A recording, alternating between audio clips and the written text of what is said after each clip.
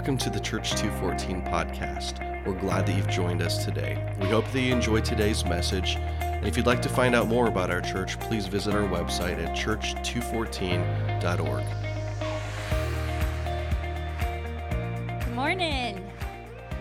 How y'all doing? Good. Well, my name is Heather Taves, for those of you who don't know me, and I get the incredible privilege of helping lead this church, but also just being here every single week with each one of you. And it's such a joy and an honor to be able to come into his presence and know that I'm going to be with a group of people who are also desperate for him. And that's a gift. I hope none of us take that for granted. How many of you have loved this series, Rhythms? Awesome. Yes. We've had more feedback on this series than maybe any other series we've ever had. And I think it's because it's been so practical. It's been easy to walk away and say, that's what I need to do with my life. So if you have missed any of them, I would strongly encourage you. I know we say this all the time, but we actually mean it. Go back to the podcast and listen to them. Chris started us off talking about the rhythm of sleep. This one was incredible, and I have found myself now, as I fall asleep, meditating on Scripture, and it has helped me sleep, especially when Chris travels. Sometimes I have a hard time sleeping, and that has helped me so much. And then Heidi talked to us about feasting and fasting, and, we were pretty intentional about who we had around our table before that, but it caused us to even be more intentional about feasting with one another. And then Rochelle might have been my favorite one, even though it hurt the most. This was the one where she talked about our thoughts. And I love this. She said, when your thoughts start spiraling, does anybody know what that feels like? It's a sign that your mind needs to be renewed. What a great tool. As soon as your thoughts start going down that spiral, it's a reminder, like a big old flashing sign to say, oh, that's the devil. It's time for my mind to be renewed. And then Tony gave us such an incredible and simple but valuable perspective on our finances and the rhythm of how we spend our money. It was so good. And then last week, Ryan, in his typical hilarious Ryan self, he reminded us that how we spend our time shows what we value. And that any time spent with Jesus is never wasted. But I would like to suggest, while all of those were incredible, I would like to suggest that this rhythm today is actually the baseline for all other rhythms. And maybe we should have started with it, but I would like to think of it more as like a punctuation, like an exclamation point at the end of this series. This week's rhythm is called How to Read Your Bible. Now, I know some of you, when you hear me say that, you are anticipating like this one, I'm not sure about this. Because to you, reading your Bible makes you feel a little nervous. It's overwhelming. You don't know where to start. You don't do it, so you're feeling guilty about that. You're feeling shame. And that is not at all what God intended for his word to be to you. So I hope that today I get to change your perspective a little bit on what it means to read your Bible. I want you to know that you do not have to be a Bible scholar. You do not have to have gone to seminary. You can have never even read this to be able to get a word from God, from his word. So I want to change how you view your Bible. Okay, I want you to put a picture right now in your mind of when I say Bible, think about what comes to your mind. Some of you see it as just an old, outdated book with a bunch of rules that you don't understand and things that don't make sense and contradictions. To some of you, you think of like David and Goliath and Noah's Ark and all the Bible stories that you might have heard when you were kids on a flannel graph, if you're my age. And if you're younger than me, VeggieTales. But I want us to switch our perspective from seeing it as just a book. And I want us to start to see it as a love letter. Years ago when Chris and I were dating, he would write me the most beautiful love letters. I won't read them to you because you would be so embarrassed. But I have a box full of, you guys, I'm talking hundreds of love letters. He would pour his heart out to me. He's very poetic and emotional, and I am not. And it was beautiful and a little over the top sometimes. But he would tell me all these things that he liked about me. You did get the girl. And then he would remind me in his love letters to me why he chose me. And I think that that's what the Bible is to us. It's God's love letter to us. We see it as a rule book, and it's not. It's God's love letter to us. It's him giving us something to hold on to remind ourselves why he chose us and why we chose him.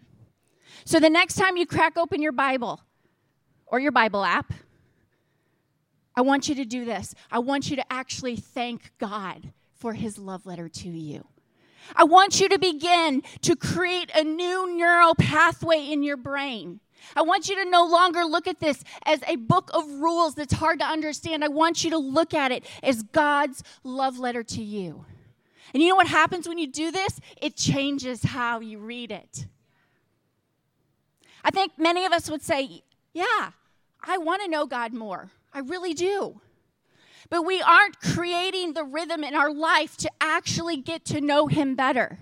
If you have a friend and you never go out to lunch with them and you never sit across from them and you never look in their eyes and you never look them face to face and say, how are you? Tell me about you. Tell me your story. You will never get to know that person. You will not be in the rhythm of relationship with that person, and it is the same with our God. When we are reading his love letter to us, we are leaving that relationship with him in the dark. Psalm 27:8 says this, my heart has heard you say, come and talk with me. That's God saying that. Come and talk with me. And my heart responds, Lord, I'm coming. I don't think that you can say, I love Jesus, and ignore his words to you. I don't think you can do that. My son Bennett is going to come up here and help me with something really quick. Give him a hand. He's so cute. I think most of us are putting so little effort into reading our Bibles, and this is not meant to guilt you. This is just, let's just have a straight up conversation, okay? Most of us are putting so little effort into reading God's word, we're treating it like a snack. Bennett, I want you to go out there. This is a Lunchable. Ham and American cracker stackers. I want you to go out there, and I want you to find someone that looks really, like, sort of hungry. Just sort of hungry. See, I think that we are snacking on God's word instead of feasting on God's word. We're treating the Bible like a Lunchable. Here's the thing about a Lunchable. It's just enough to ward off starvation. If you have a Lunchable, you're not going to starve.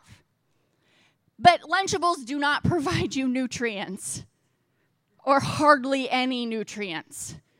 Lunchables are not going to improve your health. In fact, they'll probably, if you eat them long enough, deteriorate your health.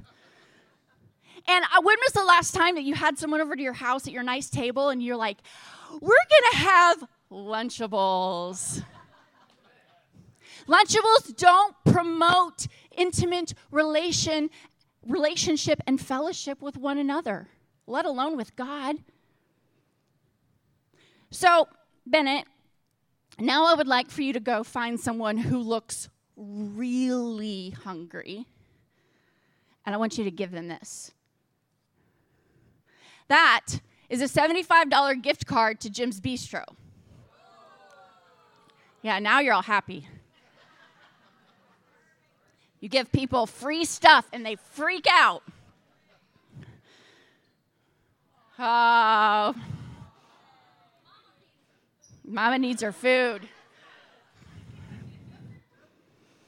Here's what happens when you sit down at a feast, when you go to Jim's Bistro and they cook you up a big steak and some good vegetables and some rolls with some butter. It fills you up. And it provides nutrition. Your body's like, yes, this is what I was waiting for. You've been feeding me Lunchables for 5 weeks. I've been waiting for a steak and some broccoli. And when you feast on good food, it improves your health. Your body gets healthier. Your eyesight gets better. Your gut heals. Your muscles are strong. You have energy. And it allows for feasting with other people. It promotes intimate relationship, which isn't that what we all long for? To sit across from people and have intimate relationship and fellowship with people and with God. So it's time to stop snacking and it's time to start feasting. But I think that many of us are choosing the Lunchable day after day after day and thinking that it's providing the nourishment that we need. So we click on our Bible app, or even easier, we get a text sent to us with the verse of the day, and we open it up and we're like, good text, or good verse. And we close it, and that's it. And we say, we just got fed the Word of God, and we call it good enough. And while I believe that one verse can change us, for sure, it is not enough to sustain us, and it is not enough to grow us. And too many of us are settling for the Lunchable when we have a feast available to us every single day. So what does reading Scripture actually do to benefit us? Why do it? Why open this book? I'm going to give you 4 things. There are tons more, but I had to narrow it down to what I felt like the Holy Spirit was leading for us today. Number 1, Scripture brings us into closer relationship with our Heavenly Father. The goal isn't just to read this. That's not the end goal. The goal is that as we read it, we become more acquainted with the one who longs for fellowship with us. Listen, it's a two-way conversation. God wrote us this love letter. He wrote it for us. It's his inspired word. And as we read it, we're reading the words. When I read Chris's love letters, it wasn't just me reading them. It was him pouring his heart out to me and me reading it and receiving it. Reading Scripture doesn't just satisfy us. Listen, it satisfies him too. It's a two-way conversation. Oswald Chambers said this, and I loved it. Jesus says, give me a drink. How many of us are set upon Jesus Christ slaking our thirst when we ought to be satisfying him? We make it all about us. God, what are you going to speak to me? What am I going to hear? What am I going to feel? What am I going to get from this when it really should also be about satisfying him? So you read for you and you read for him. Last week, my son said, hey, Mom, could we take Grandma a caramel frappuccino to show her that we love her? See, because he knew that his grandma loved caramel frappuccinos and that maybe she could use a little extra love that day. And so he did. He brought it to her, and it brought him so much joy to give her that frappuccino and show his love for her, and it brought her joy to receive it and to feel the love that he was showing. It's the same way. When we read our Bibles, we become more acquainted with the one who created us. Number 2, reading Scripture teaches us what is true and helps us realize what is wrong with our lives. Now, I know most of us would probably say, there's nothing wrong with our lives. We're good. But we all know that that is not true. We all have struggle. We all have sins. We all have things that we need corrected and helped through in our lives. 2 Timothy says this. I'm going to skip down halfway through that passage. All Scripture is inspired by God. We're going to go back to that. So remember that phrase. And is useful to teach us what is true and to make us realize what is wrong in our lives. It corrects us when we are wrong and teaches us to do what is right. God uses it to prepare and equip his people to do every good work. So it's all these things. It teaches us what is right and wrong. It corrects us. That one's hard for me. But Proverbs says, learn to love correction. The wise love correction. I am not there yet. I still hate it. But that's one of the things Scripture does for us. It teaches us, it prepares us for anything that we're going to walk through in life, and it equips us. Those are all things that we need in our lives, every single one of those things. And I want those things. And we have it in front of us. We have this feast in front of us, and this feast provides all of those things for us. We just have to partake in it. When you read Scripture, and I believe this with my whole heart, you find out what God says about you, not what your circumstances are saying about you. Number 3, reading Scripture changes the atmosphere of your heart, mind, and attitudes. This is my favorite one. This week I was helping our daughter Jules with her piano, which, don't tell her this, is my least favorite thing to do. And I'm not being mean, it's just difficult. I was getting extremely frustrated with her. I was short-fused, and I was expecting her to know things that she hadn't mastered yet. And I snapped at her. And I said, Jules, you need to be better, and you need to have a better attitude. I was actually the one with the terrible attitude. And I made her cry. And the hardest thing is that she felt failure, and she felt my disapproval. And that's been something I've struggled with my whole life, is the need for approval from people. And so I was projecting onto her my insecurity. But my point is this. She had gone down early. My kids are at home for school. And she had gone down early and started practicing piano. And I had followed her, and then I was helping her. And thankfully, on most days, we start every day with reading God's Word first. We hadn't started with that first. We had started with piano. Never doing that again. And thankfully, we read our Bible next. So we spent the next 15 minutes reading through one of the Proverbs. And as we read it, the Holy Spirit began to convict me so much about how I had treated and responded to Jules. And I knew that my only response could be to repent, to ask her forgiveness, to tell her that I was sorry. Now, I want you to understand, it wasn't any one particular verse that said, like, don't yell at your daughter. Be kind. It wasn't any one particular verse. It was just being in God's Word. It was just taking the time to stop and be in His Word and read His love letter to us. And it began to change the atmosphere of my heart. And it began to change the atmosphere of my attitude. Here's the thing. When you put Scripture in you, it changes what comes out of you. Getting in God's Word changes the atmosphere of all parts of you. Ephesians 3:20 through 24 says this, since you have heard about Jesus and you have learned the truth that comes from Him, throw off your old sinful nature and your former way of life. Instead, let the Spirit renew your thoughts and attitudes. Put on your new nature, created to be like God, truly righteous and holy. When you read Scripture and you listen to the promptings of the Holy Spirit, it takes both. It can change the attitude that you have in the atmosphere around you. Number 4, when you read Scripture, you will be blessed. Ryan said it last week, time with Jesus is never wasted. You know those times when you go out with someone or you spend some time with someone and you walk away and you're like, well, that was a waste of time. I've never, ever, ever felt that with Jesus. Not one time. Not one time have I closed my Bible and been like, well, that was a waste of time. Revelation 1:3 says, God blesses the one who reads the words of this prophecy to the church. Do you see that? God blesses the one who reads the words.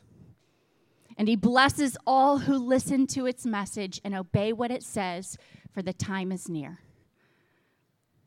You will be blessed. Say, I will be blessed. I will be blessed. Say it again like you mean it. I will be blessed.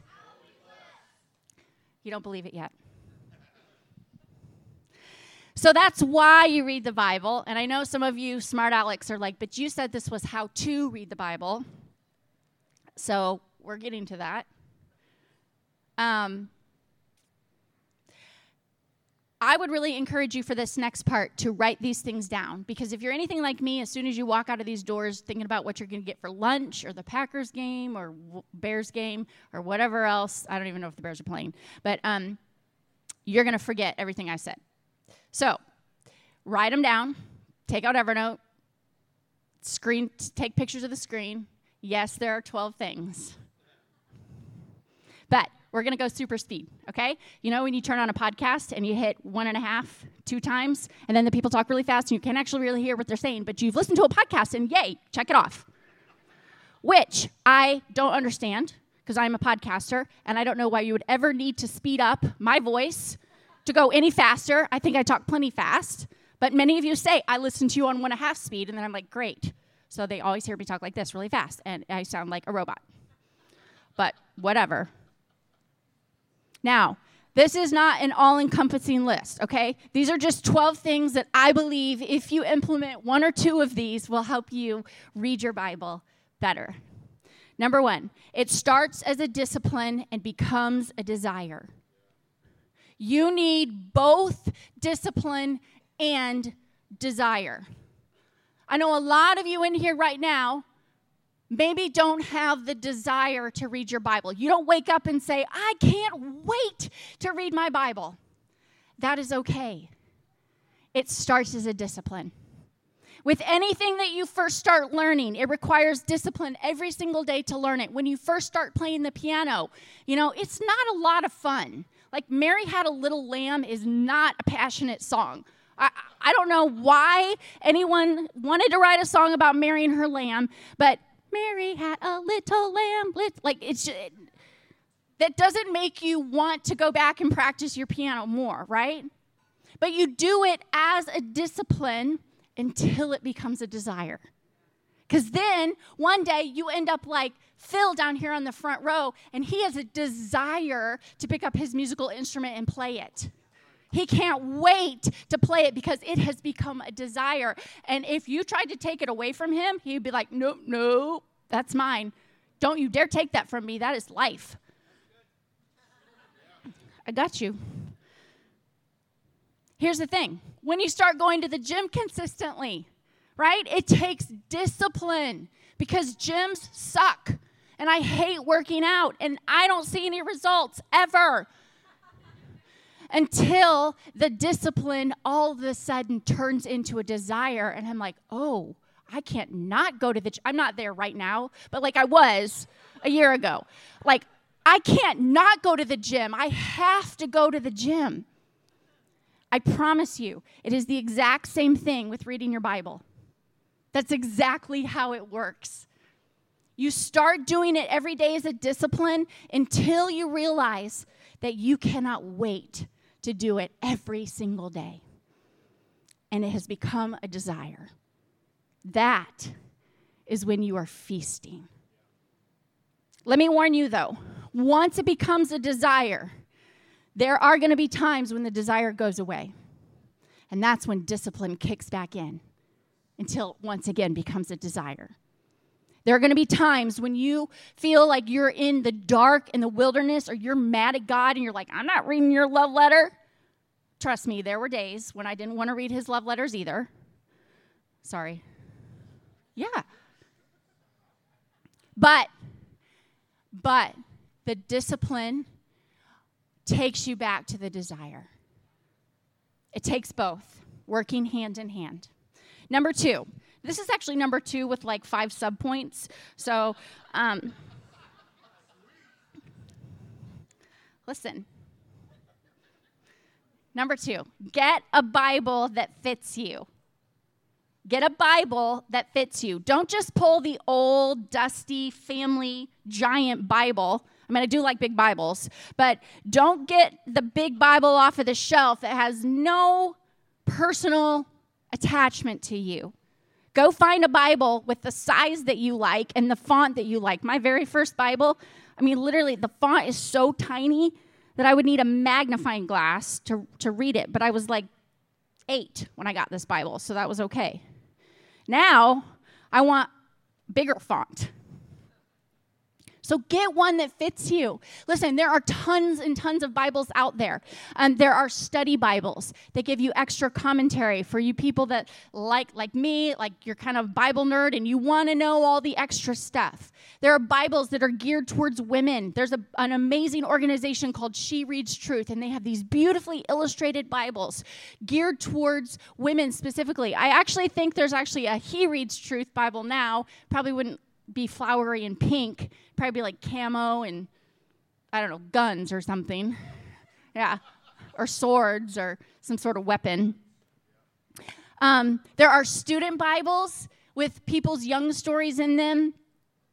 There's the Bible app on your phone, which my husband uses most of the time, and he likes it because he can switch back and forth in between translations.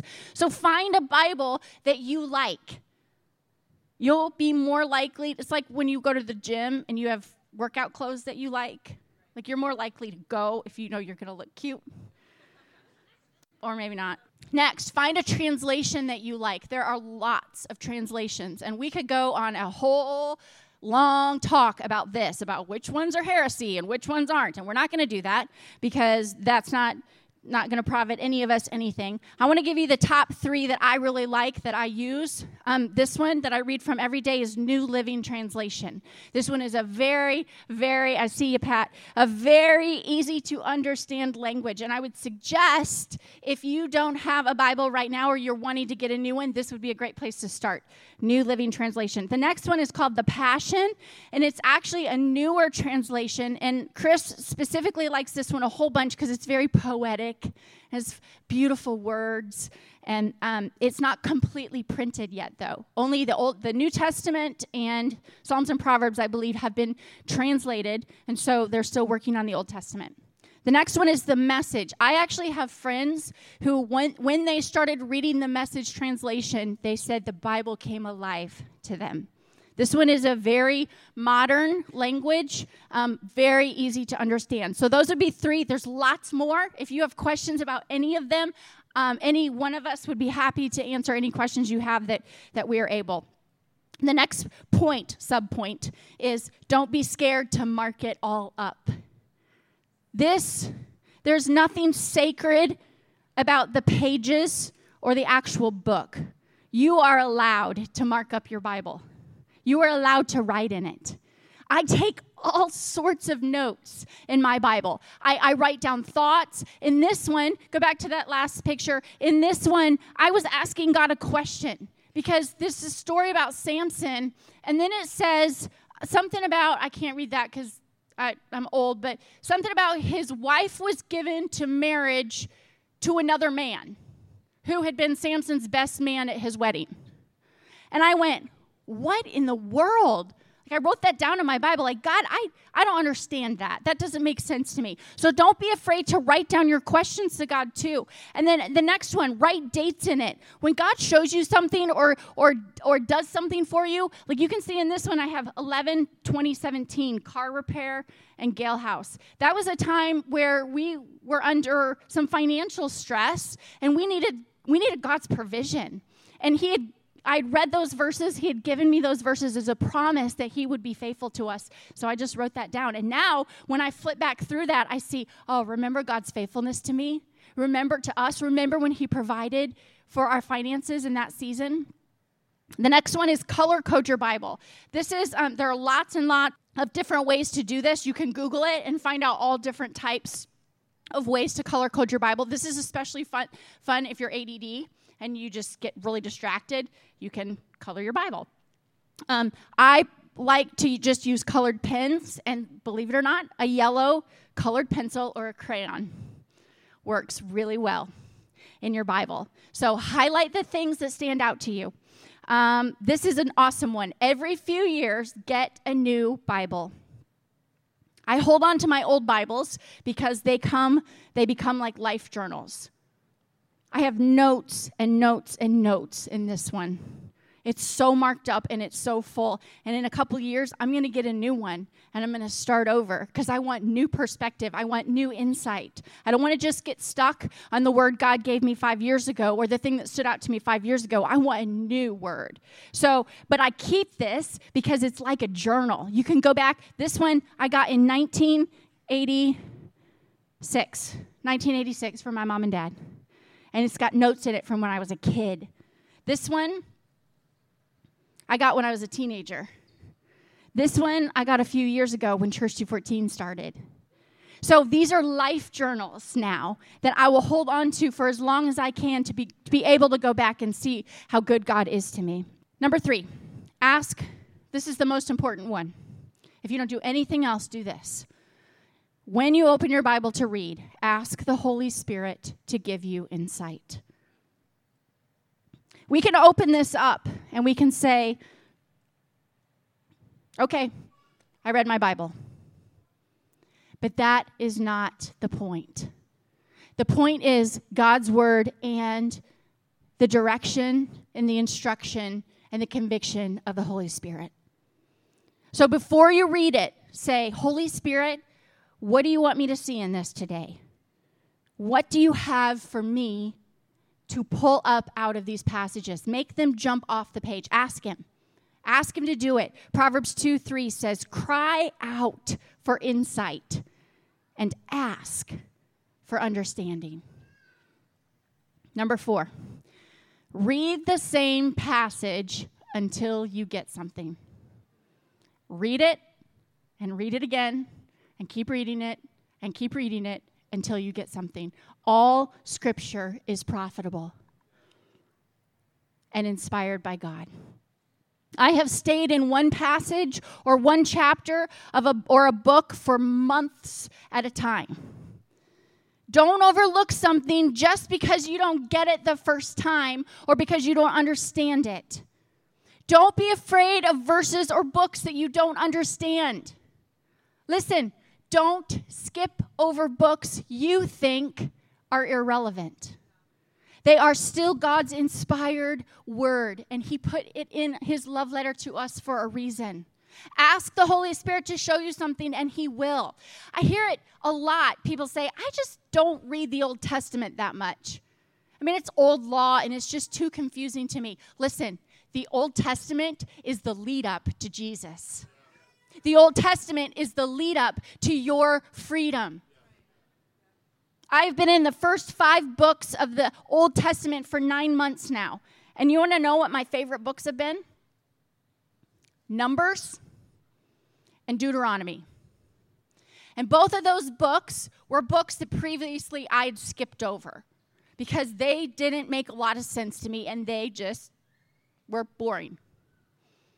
But God challenged me to read until I got something. And now Deuteronomy is full of insight that God gave me. So don't skip it just because you don't get it the first time. Number 5, journal anything that stands out to you. This is my journal from this year, and it is a inspiration from Scripture and words from God journal. That's all I put in here. So when I'm reading my Bible, if anything stands out, I write it down. Here's the thing. It might be for you. It might be for someone else. It might be for right now, or it might be for later. But when you write it down, you've got it, and you can go back and see. I want to give you some examples of this. I think there are a few ways that God uses this in our lives. Sometimes God gives us something for someone else. This first one is a word that God gave me for this church, for Church 214. And so I wrote the date there. I wrote who it was for. And I'm not even sure when that was, but as I was flipping through my Bible, I was like, oh, that was a word God gave me for our church. The second one is a word from Deuteronomy that God gave me for me. See, it says, rather, it was simply that the Lord loves you. And that day I needed to hear that. I needed to hear that the Lord loved me, and that jumped off of the page, and I wrote, He loves me. That one was for me. Sometimes God will give me something from Scripture that is for someone else, and I'll put their names in my Bible. Some of your names are in my Bible. And I love that so much because every time I flip open and I see your name, I'm reminded to pray for you. And I'm reminded how much I love you. When that happens, when God gives you a word, ask the Holy Spirit, but then text that person and say, I was reading and God gave me this passage for you. You may not even understand what it's about or why it's for them, but they will know. And then I also believe that God uses Scripture to help us live in victory. We say, God gives us all these tools, right, to live daily, to fight our battles. And sometimes it's like, yeah, but what are the tools? And I think we find them in Scripture. Here's an example. In 1 Samuel, the Israelites had been fighting their enemies, and the Ark of the Covenant, which is where the presence of God was residing, where the Ten Commandments were, had been taken by their enemies.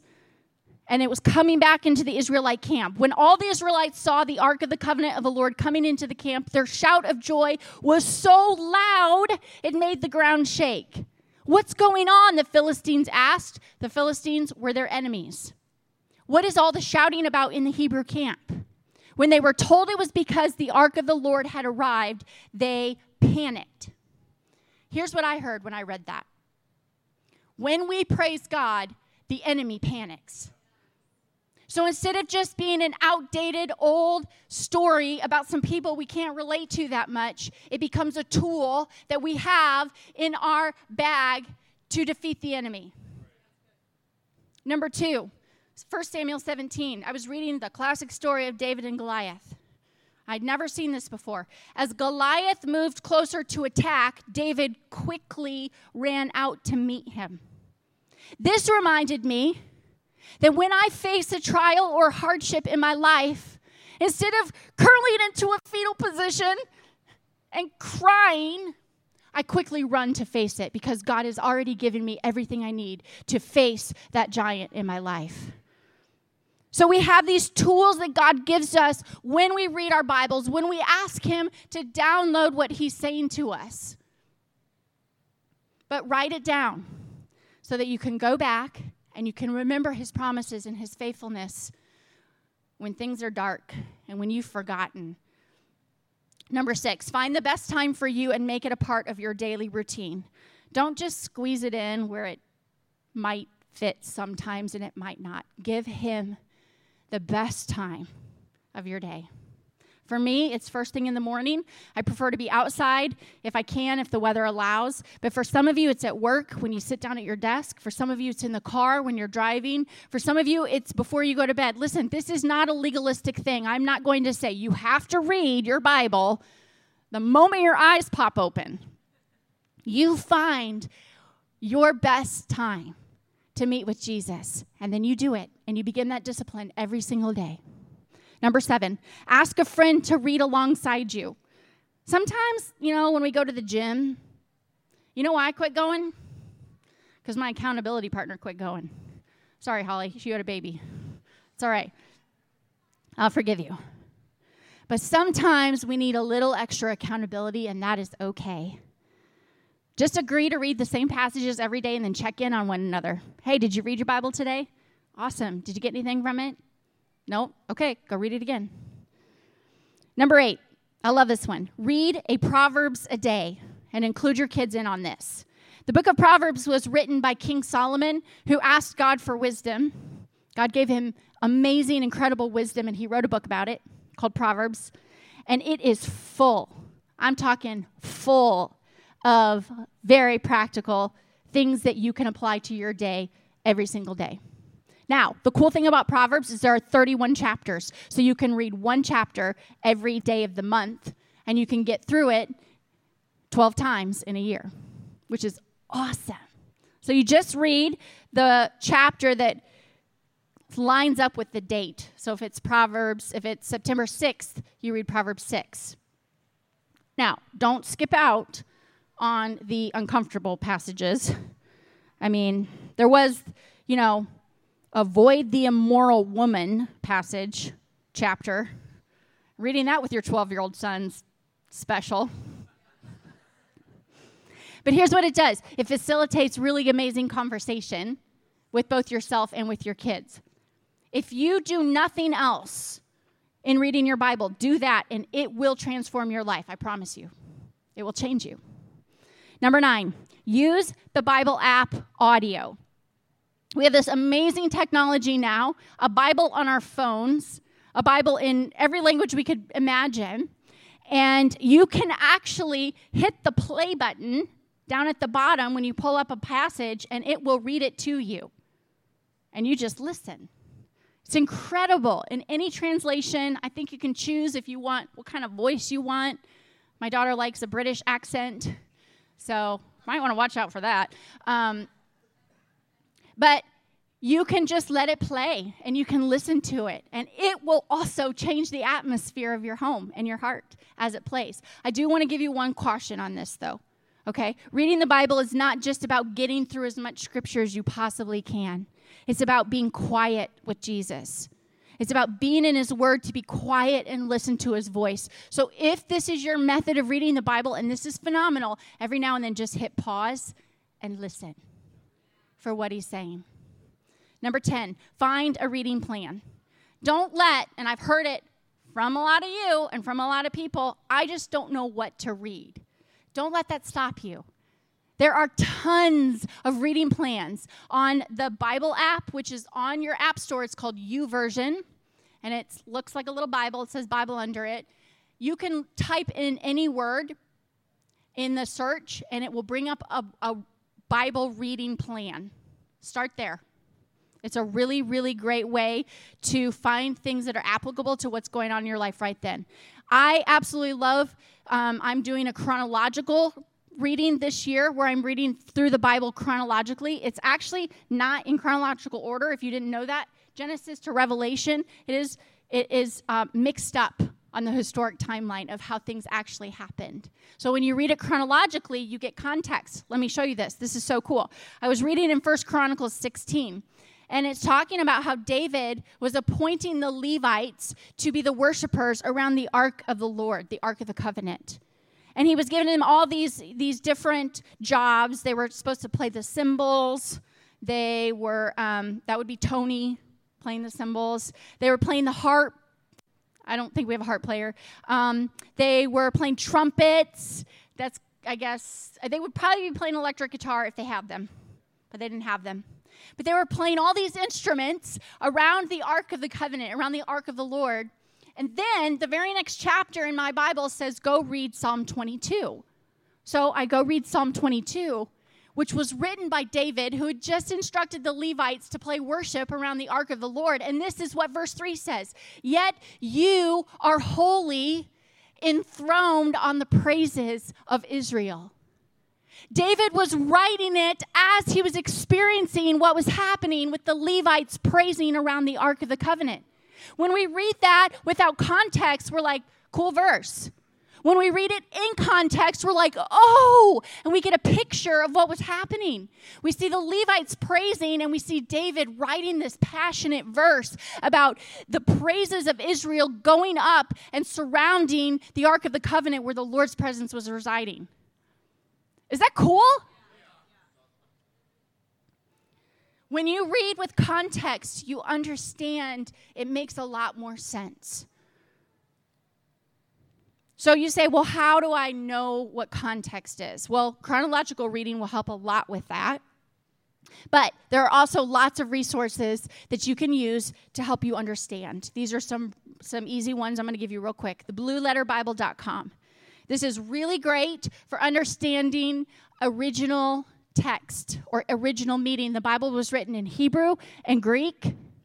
And sometimes when it's translated into English, the words might lose a little bit of their oomph in the meaning of them. So all you have to do is put in a verse. You can click on the number that's next to the verse, and it will show you the original Hebrew or Greek word and what it means. That's a really cool thing to begin to understand.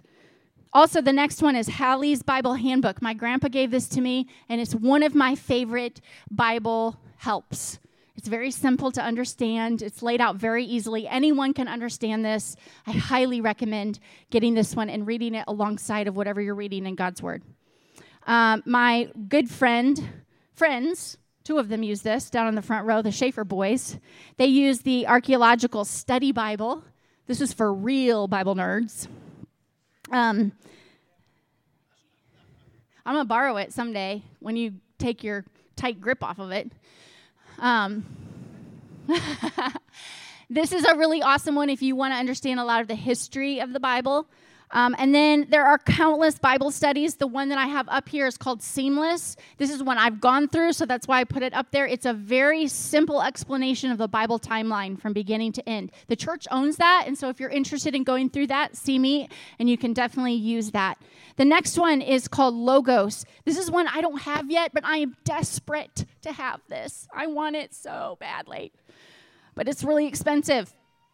This is an incredible resource if you really want to dig in, especially if you're preaching or teaching, or you want to write a Bible study or teach the Bible, or you just want to get a lot more help in reading your Bible. There are different plans. It is expensive. But if you want to invest in that, go get that and then tell me how it is. Okay, number 12, last one. Get your own word. Don't just eat regurgitated food.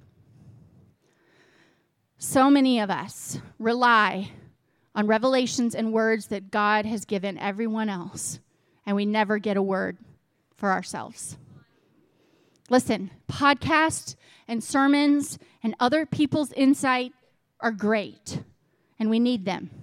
But there is nothing like having God speak directly to you through his word. There's nothing like it. And when you get a taste of it, you want it over and over and over again, but it only happens when you're reading his word. Other people's revelations are only going to take you so far, but your own revelations will change your life. It's like hearing about someone's vacation or taking the vacation for yourself. There is a lot of tension in the Bible.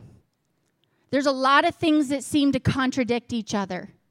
One verse says this, and the other verse says this, and then we're left going, but what is it? Is it this one, or is it that? But I think that tension is necessary. Imagine a guitar. Phil, can you come up here and show us your guitar? Phil's guitar has strings. And they have to have just the right amount of tension. Because if they didn't, if there was too little tension, he would not be able to play a sound, a nice sound or a rhythm that we could all sing to. But if there was too much tension, what would happen, Flop? What would happen? They can either break or they'll also sound terrible. Okay, they would break or they would sound terrible, right? His guitar has to have the right amount of tension. And I heard someone say this recently. The reason that God did that in the Bible, created those tensions, was because he didn't intend for us just to live on principle. He intended for us to live in relationship with him. So we need both the principles of the Bible and the conviction in the words of the Holy Spirit as we're reading the Bible. It takes both, and that's why there's that tension there. Because there might be something that stands out to Kip, and he feels that tension in this verse, but it doesn't create tension in my life. But it's because it's something that he needs and the Holy Spirit has given him in this season that he's in to transform his life. So it takes both the principles of Scripture and the relationship of the Holy Spirit to guide our lives. You know, the religious people who killed Jesus, they knew all of these scriptures better than probably any of us. They had them memorized. Yet they did not have a relationship with Jesus. And I believe that's why God's love letter isn't black and white. Why there's a lot of gray in it. Some of you are like, man, I cannot believe you just said that. Really? Gray? I thought God's truth was God's truth. Yes, it is. But it's the tension that we have to live in as the Holy Spirit convicts us and causes us to walk the path that we are called to live. So don't get hung up on those tensions. I've lived my whole life having to fight one of those tensions in particular, which is that women are supposed to be silent in the church. And if I did that, if I got stuck and hung up on one verse, I would be completely disobeying what the Holy Spirit has called me to do with my life. You have to lean into both the Scripture and the revelation of the Holy Spirit and come into an understanding that the Holy Spirit will give you the direction that you need to follow. Listen, everybody in this room can apply something of this rhythm into their life today. Maybe you're not reading your Bible and it's simply just starting every single day to pick it up and read one Proverbs a day, one chapter a day. Maybe you've been reading the Bible a long time and it's time for you to go get yourself a new Bible. Start fresh. We all take care of our physical bodies, right? We feed ourselves, we sleep, we take our medication, we work out. We spend hours every single day, hours, taking care of these bodies, which will only last, if you live a long life, 70 to 90 years. We spend all this time caring for our physical bodies. And that's good, it's important. But what about our spiritual bodies? What about the part of us that's going to last for eternity? How are we thinking that a verse of the day is going to prepare us for an eternity with Jesus? How much are we actually investing in the part of us that will be around forever and ever? And I wonder if we put so much emphasis on our physical bodies and we've forsaken the most important part of us. I want you to let that sink in for a moment, and then I want you to have a time with the Holy Spirit for Him to show you what it is in this rhythm that you need to change in your life.